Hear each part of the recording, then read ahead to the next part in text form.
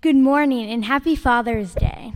Since this is our last Sunday here at FFMC, me and Eleanor wanted to read scripture in a special way today. We hope you guys enjoy. We'll be reading from 1 Samuel chapter 16, verses 1 through 13. The Lord said to Samuel, "How long are you going to grieve over Saul? I have rejected him as king over Israel. Fill your horn with oil and get going. I'm sending you to Jesse of Bethlehem because I found my next king among his sons."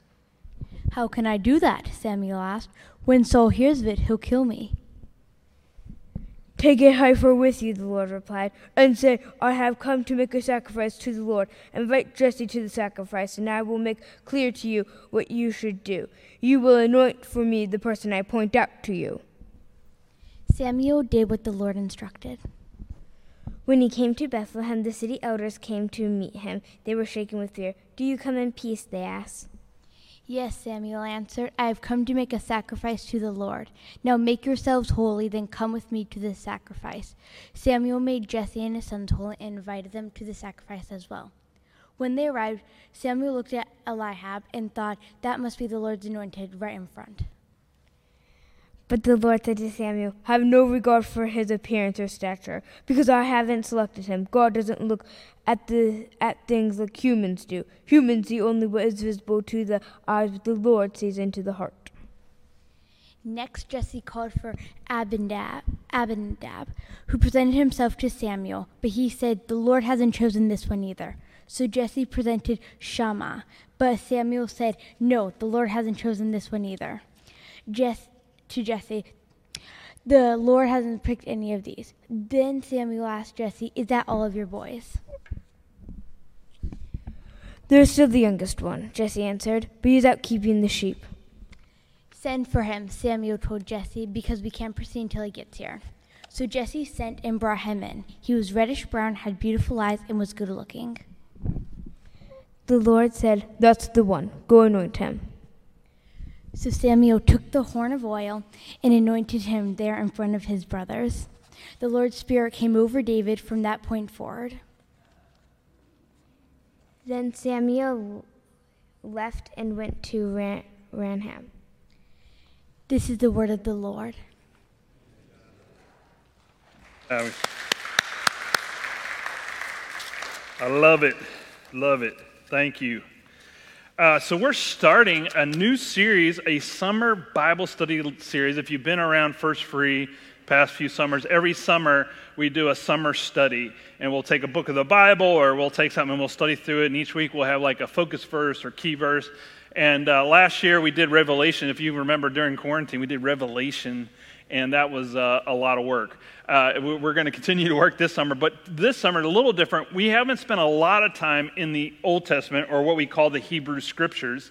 So this summer, we're going to spend time going through different parts of the Hebrew Scriptures and learning about prophets, priests, and kings. Prophets, priests, and kings in the Old Testament. And so we're going to be learning about them and learning about the history around the nation of Israel. And so we're going to be doing that. We're going to have some guest speakers in this summer to give some different perspectives as well. And so it'll be a great summer study. I hope you guys can stay with us all summer or catch up online if you're joining us online, or if you miss a Sunday because of vacation. That's the beauty of online. You can catch up what's going on in the series and where we're at. So each week will be something different. And we're going to be looking at the Old Testament and Hebrew Scriptures. So you'll hear me use those two terms interchangeably because the Bible was written, the Old Testament was written in Hebrew. So, but also today is Father's Day, right? And we actually heard a story about a father and some sons. And if anybody has expectations for anybody, it's usually a dad for their children, right? We have expectations as fathers. I know my father was a teacher and was always trying to teach me things as I was growing up. And I remember one of the life lessons my dad taught me usually came about, and I think your parents, one of your parents, maybe if your dad did the same thing to you, but it usually goes something like this. So something happens between you and your siblings. So I had a brother, and we would fight, or we'd get in trouble, or he'd get a bigger piece of cake than I got, right? So all these things. Anytime something like that happened, if I got in trouble for something and he didn't, or if he got more ice cream than I did, or I perceived it that way, you know what I'd say, right? What would I say to my dad? I'd say, that's not fair, right? You guys have said that before too? And then, my dad had a response that went something like this. Maybe this was the same response you heard. My dad would say to me in response to that statement, well, who told you life was going to be fair, right? Or nobody said life was going to be fair, right? That was my dad's response. And basically what my dad was teaching me is that life doesn't go as you expect it, right? It doesn't always go like you expect it, and that there are differences between realistic expectations and unrealistic expectations. In today's story, we're looking at some expectations, right? But here's some unrealistic expectations that at least I think that we have, and you'll notice a key word in each one of these expectations. The first one is life should be fair. We just heard that one. Life should be fair. How about this one? People should agree with me. Does anybody have that as an expectation? Anybody? Come on, John. I knew you'd be there with me. Thank you. How about people should like me? Anybody have that expectation? Shouldn't people like me and everything about me and everything I say, right? I would say that all three of those expectations are unrealistic expectations. And the reason I know that is because life is not always fair. People do not always like me. And the other thing is people definitely do not always agree with me. In fact, if we really think about it, even in today's world, I have yet to meet somebody who 100% agrees with me on every single thing, right? Nobody fully agrees 100%. So that's an unrealistic expectation. And the key word in there is should, right? That sets us up for an unrealistic expectation, because of these things. Now, how do you know if you have an unrealistic expectation of others? Well, one of the ways we know is that whenever we become more critical of others, or we start to see the little things, the little details, or start to get critical of little things rather than the big things, that's when we know that we're in this place where we're wanting everything to be exactly as we see it. And that's an unrealistic expectation. There is no way that everything in life will go exactly as we would like it to go, as we see it, as we plan it in our eyes, because there are other people that we're in community with, right? So that's an unrealistic expectation. Whenever we start to go there, we're going to have unrealistic expectations of other people and even of ourselves. Now, what is a realistic expectation? A realistic expectation is an expectation that can actually be met within human limitations. And we're all human. That we all are in process. We're all not arrived. My dad exercised a lot of patience with me as an adolescent growing up. Even when I was complaining life's not fair, he was also exercising patience with me because he knew that I was still growing up. I was still learning things. And his patience actually helped me with the growth. So he wasn't expecting me to be perfect right away. Maybe he expected me to be perfect later in life, and he's probably still waiting for that. But you know what I'm saying, that he understood because that I was growing, that he was willing to be patient with my growth process. And I think that's the way God is with us as well. That God doesn't place this unrealistic expectation, but does want us to grow and offers us patience for that growth to happen. Now, our passage today is about expectations. God's expectations, a father's expectations, right? And as we get into that, before that, I want to back up and kind of give us a pretty broad, big picture of the history of what's happening in the Hebrew Scriptures. So we're talking about the nation of Israel throughout the Hebrew Scriptures, and we see in this a kind of like an overall history or timeline that we'll come back to again, but I just kind of want to give you a high view. So we start out, the book of Genesis starts the Hebrew Scriptures with the creation of the world. And the first 5 books, including the next 12 books of the Bible, the first 17 books of the Bible, are the history of the nation of Israel. And we start out from creation, and then we find out about these families, and then we find out about these patriarchs. One of those patriarchs is named Abraham. And so what we call this beginning phase of the history is called the patriarchal age, or the age of the patriarchs. We actually begin to see, even within this phase of their history, the rise of priests. All right, so that's one place we're going to start to see priests. We'll see priests elsewhere. If you read the book of Leviticus, it's about priests.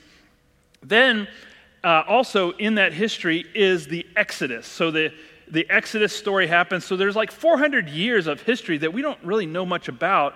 We just know that the patriarchs resided in Egypt and they lived in Egypt, and then they were enslaved in Egypt. And that there's a key mark of history in the Hebrew Scriptures, and that is the Exodus story and them wandering in the wilderness. And this is a formation period that God forms the people of God, right? We also marked this yesterday, Juneteenth. We marked the Emancipation Proclamation in the United States. It was a key moment in the history of our nation, the ending of slavery. It's the same thing here in the Hebrew Scriptures. The Exodus is the ending of a period of 400 years of slavery that then begins a formation or reformation of the people of God. And so we see this, and they begin to form into tribes. So we go from like patriarchs to tribes, and then out of those tribal leaders, they come to a prophet and priest named Samuel, who we see in the text today. And they come to Samuel at the beginning of 1 Samuel, and they say, Samuel, we want a king, because all the other nations have kings. Give us a king. And that's not something that God wanted to do, but that God was patient with them and said, okay, they want a king, Samuel, let's give them a king. Wasn't what Samuel wanted to do. It certainly wasn't what God wanted to do in that moment. But I think this is a place where God was exercising patience with God's people. And so said, okay, Samuel, let's give them a king. And so they anointed Saul, who we heard about in this text today, the first king of Israel. So that's the beginning of the monarchy, the period of monarchy. Then later on, it becomes a divided monarchy. After Saul, David, and Solomon, then we start to see a divided kingdom, two different kings, two different parts. We have Israel and Judah, two kingdoms run by different kings. And then that allows foreign powers to come in and conquer Israel, and then we have something called the exile. And so then these Assyria and Babylonia come in, they attack northern and southern Israel, and they take the people of Israel into exile into these other nations. That begins that process. And in that period of history, we see a lot of the prophets emerge. If you read a lot of the prophets in the Hebrew Scriptures, you'll see there are actually 5 major prophets and 12 minor prophets. Again, 17 books of the Bible given to prophets. And then after the exile, the people come back to Jerusalem. There is a restoration of the kingdom, but it's always under foreign rule until the day of Jesus, where we find Jesus and the Israelites under Roman rule. So that's the history. You got the whole history now? Now you know the history of Israel right now. Give yourself a hand, by the way. Yeah. So, are you still with me? All right, good. So, here's what's happening today in the passage. We're in 1 Samuel. We're one of the history books of the Hebrews. And we see that the first king was Saul. And Saul was pretty much a failure as a first king. And part of his failure was a heart issue for Saul. His spirit had grown dark, so to speak. He had become hard of heart. He was filled with jealousy and anger and envy and rage. And so this was a part of what was happening to Saul. So he basically failed as the king. And when they came to him, they selected him as king. Samuel was the one who anointed him king. And now he's going to anoint another king. And he's got to do it in secret, right? Because Saul's still hanging around. If Saul finds out that he's anointing another king, Saul's going to be threatened by it. He's already jealous enough and envious enough of his heart that this would have just put his life on the line. So he goes in secret. And notice this key verse. Here's our key verse for today. And our key verse out of 1 Samuel is this. It says in verse 7, "But the Lord said to Samuel, have no regard for his appearance or stature, because I haven't selected him." God doesn't look at things like humans do. Humans see only what is visible to the eyes, but the Lord sees into the heart, right? God is looking into the heart. That's a key idea here, key theme, key verse here in this text today. Because we have to go back, and we'd have to back up into chapter 9. And in chapter 9, we discover that when Samuel goes to select Saul, they talk about how good-looking he is. They actually talk about how David's still good-looking too as a king, right? But they talk about how good-looking Saul is. But the other thing they talk about in chapter 9, verse 2, is that Saul was a foot taller than all the other Israelites. So he was a big dude, right? In fact, he was Israel's giant. He was the biggest warrior on the field. And so naturally they thought, okay, we're going to look at the outward appearance of Saul. We're going to see Saul, and boy, he will really put courage into our troops when we go into battle, when we pull our tribes together, people will rally around him. So they looked at the outward appearance of Saul in the anointing of Saul as king. And so this is a lesson that Israel is learning when it comes to king number 2, right? It's a part of what God is teaching them and saying that, I'm not going to look at the outward appearance like human beings do. And do we look at the outward appearance of people? Yes, we do. In fact, sociologists have called this the halo effect. And the halo effect in sociological research is that when you and I see someone who's attractive, we assume more positive traits to that person just based on how they look. We'll assume they're more altruistic. We'll assume they have integrity. We'll assume they're stable. We'll assume they're intelligent. So those are the assumptions we make about attractive persons. They're more likely to get a job. They're more likely to get paid more. In fact, criminals that are good looking get lesser sentences in general than criminals that aren't good looking. So, when the lawyer tells you to dress up for court, you dress up for court. You look good, right? Because this is what's happening. The halo effect is at work in us. Now, the good news for the rest of us that aren't good looking is that only 95% of us would be rated as average attraction. Does that help? All right, so now that we're all the average people, except for my wife. She's in the above average category. I'm kidding. I had to embarrass her just for a second. But that's good news, right? Because really we're talking about 5% of the population that would be rated this way. But God doesn't do that, and that's good news. That is such good news for us. Not whether because we're good looking or not good looking, but because that's not what God's worried about. In fact, the other thing we learn about the halo effect is it's short term. It doesn't last, especially if you don't have a good personality. You may have good looks, but if you don't have a good personality and a good heart and good integrity and good character, it's not going to get you very far in life, right? And so the other thing I've learned too as I've gotten older is that beauty fades, right? A good looks fade, right? So we're all, any attractive person is going to lose that attraction over time. So that's not really what God's looking at all. God looks at the heart. We know this. We know that old phrase from when we were kids, don't judge a book by its cover, which is what Israel had done in selecting the king. So God looks at David and says, here is a person who has the right heart. And then there's something else God's going to do. But we know this. We actually see this in the story of David in that he has this character and integrity and heart. Now, he does mess up. He's not perfect. But in this stage of the history of his story, we actually see that he is anointed king in secret. Saul is still the king. So there's this period of time where David is anointed king while Saul is still king.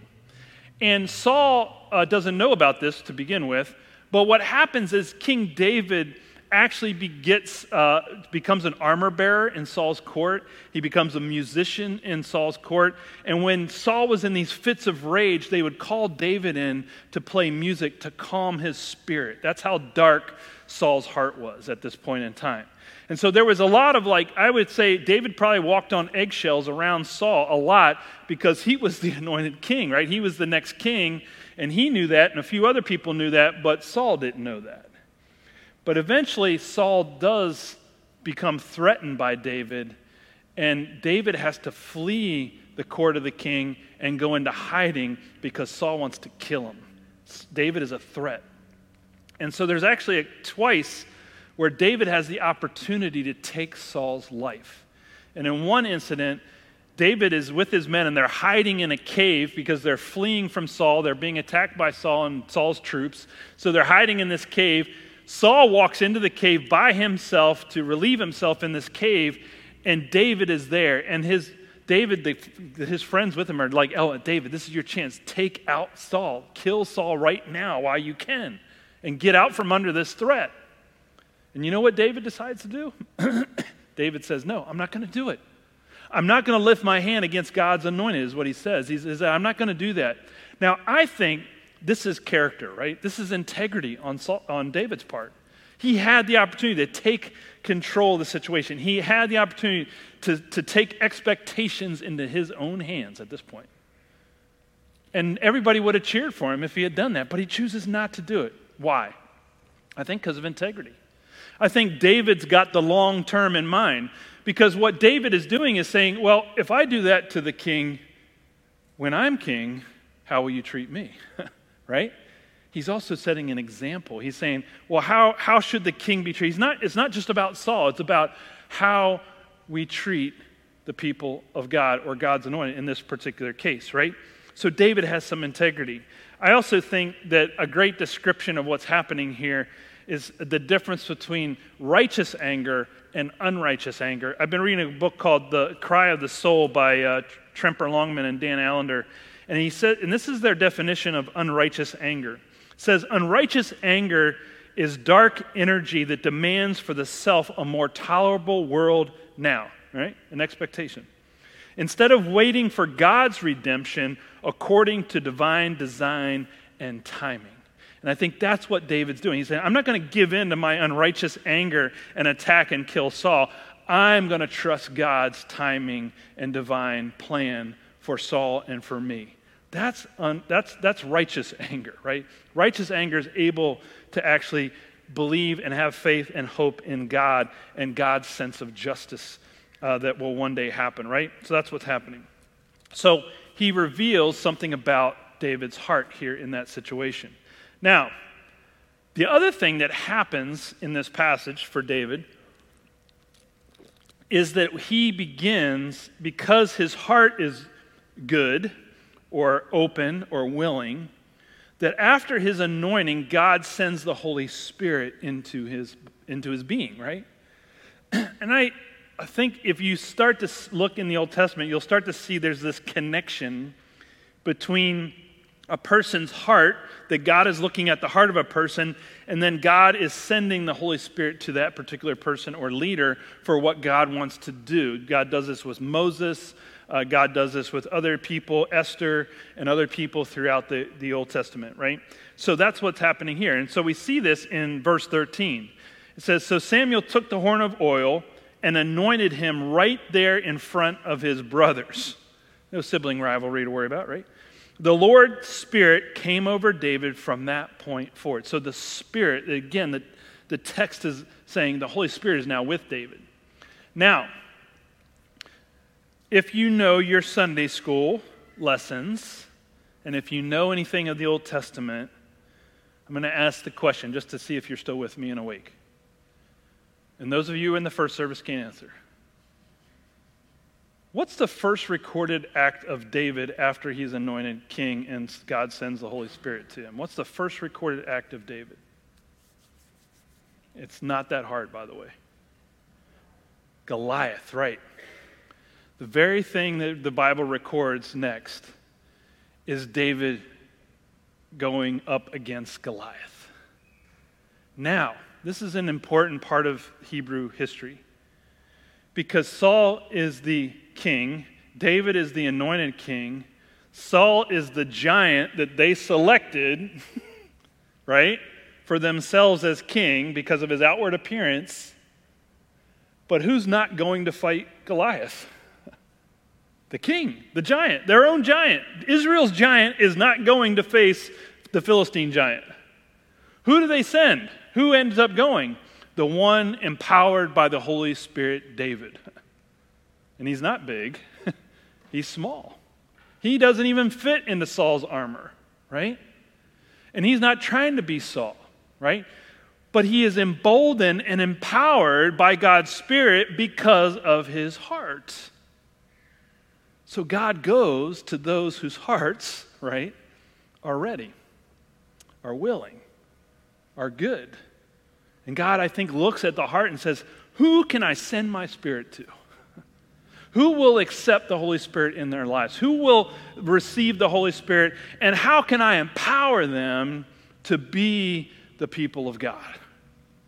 I think this matters for us even today, right? God wants to regenerate us and give us the same boldness of David to face Goliath. That's what the Holy Spirit looks like. If you want to look at what the Holy Spirit looks like working in our lives, we can look at the life of David, who says, and notice if you go read the story of David and Goliath, in fact, go do it later today, it's what David's problem is not, I don't like Goliath, it's how dare you come against the God of Israel? How dare you, Goliath, taunt the God of Israel? He's angry not at anything. He's angry because he is mocking his God, right? And that's where the Holy Spirit wants to go face the Goliath and say, nope, you're not in control, Goliath. You're not in charge. And everybody's expectations in that story are turned upside down, right? And that's the way the Holy Spirit works. Think about this. Does the Holy Spirit turn our expectations upside down? I think so. That's what's happening. Takes our unrealistic expectations and flips them around and says, here's what to expect from the Holy Spirit. So, what about us? So, this was a matter of heart for Samuel. Samuel was still getting his heart right. It was a matter of heart for Saul. Saul's heart had grown dark. It was a matter of heart for David. He had to figure out, be open to what God wanted to do in his heart. It's also a matter of our hearts today. Psalm 139 encourages us to examine ourselves, to examine our hearts, to say, what's my heart like today? And what would God see if God were looking at my heart? What would God see today if God were to look into your heart today? Would there be righteous anger or unrighteous anger? Would there be patience or envy and jealousy and contempt? Would there be love or hate?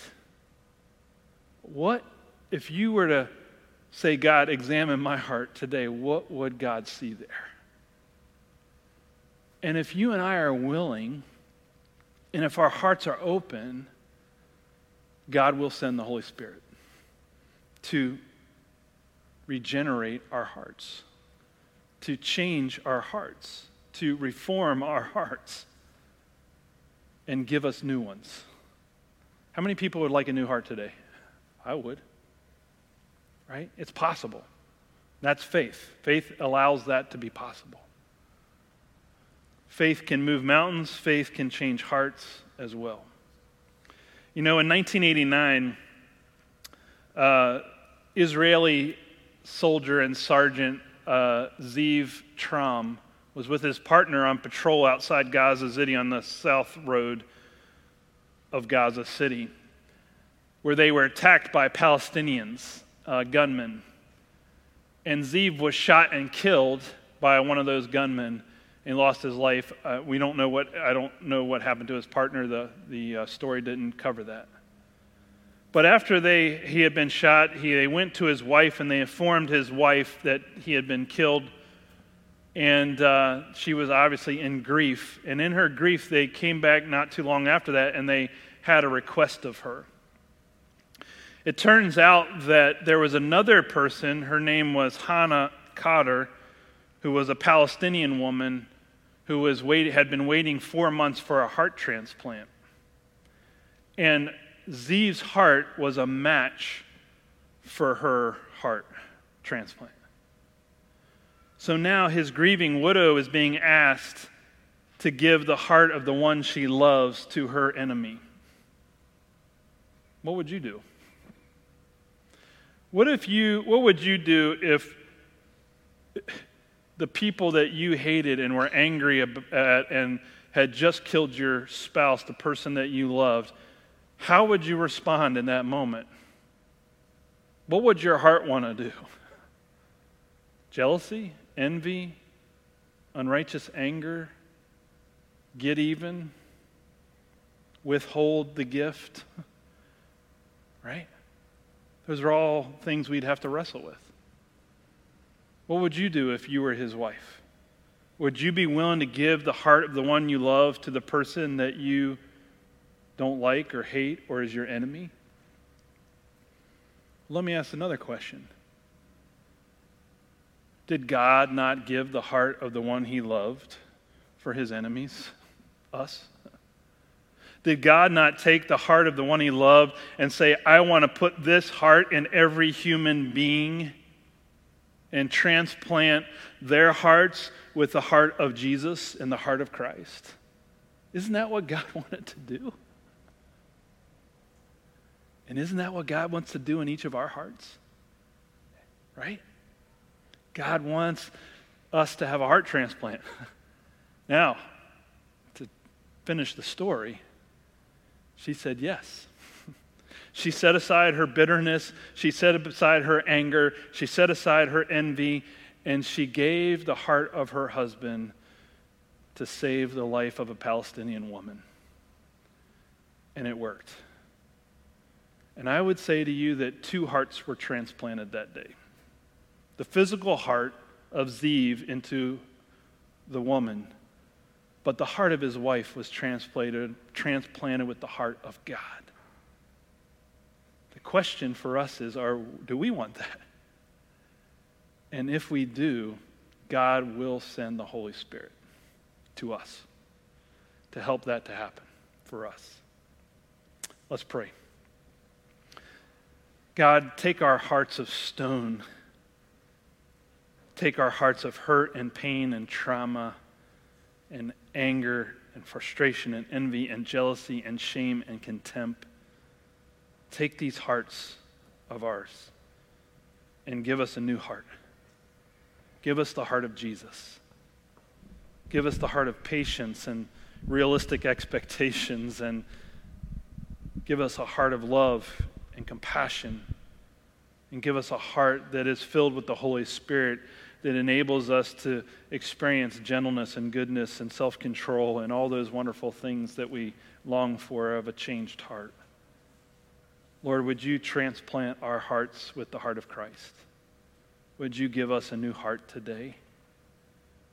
For anyone here that is struggling, Lord, I pray that you would also give them the faith, the courage, the tenacity to accept this new heart of Christ. Would you just do that for them today? Would you give them that new heart, the heart of Christ, today? We pray in Jesus' name. Amen.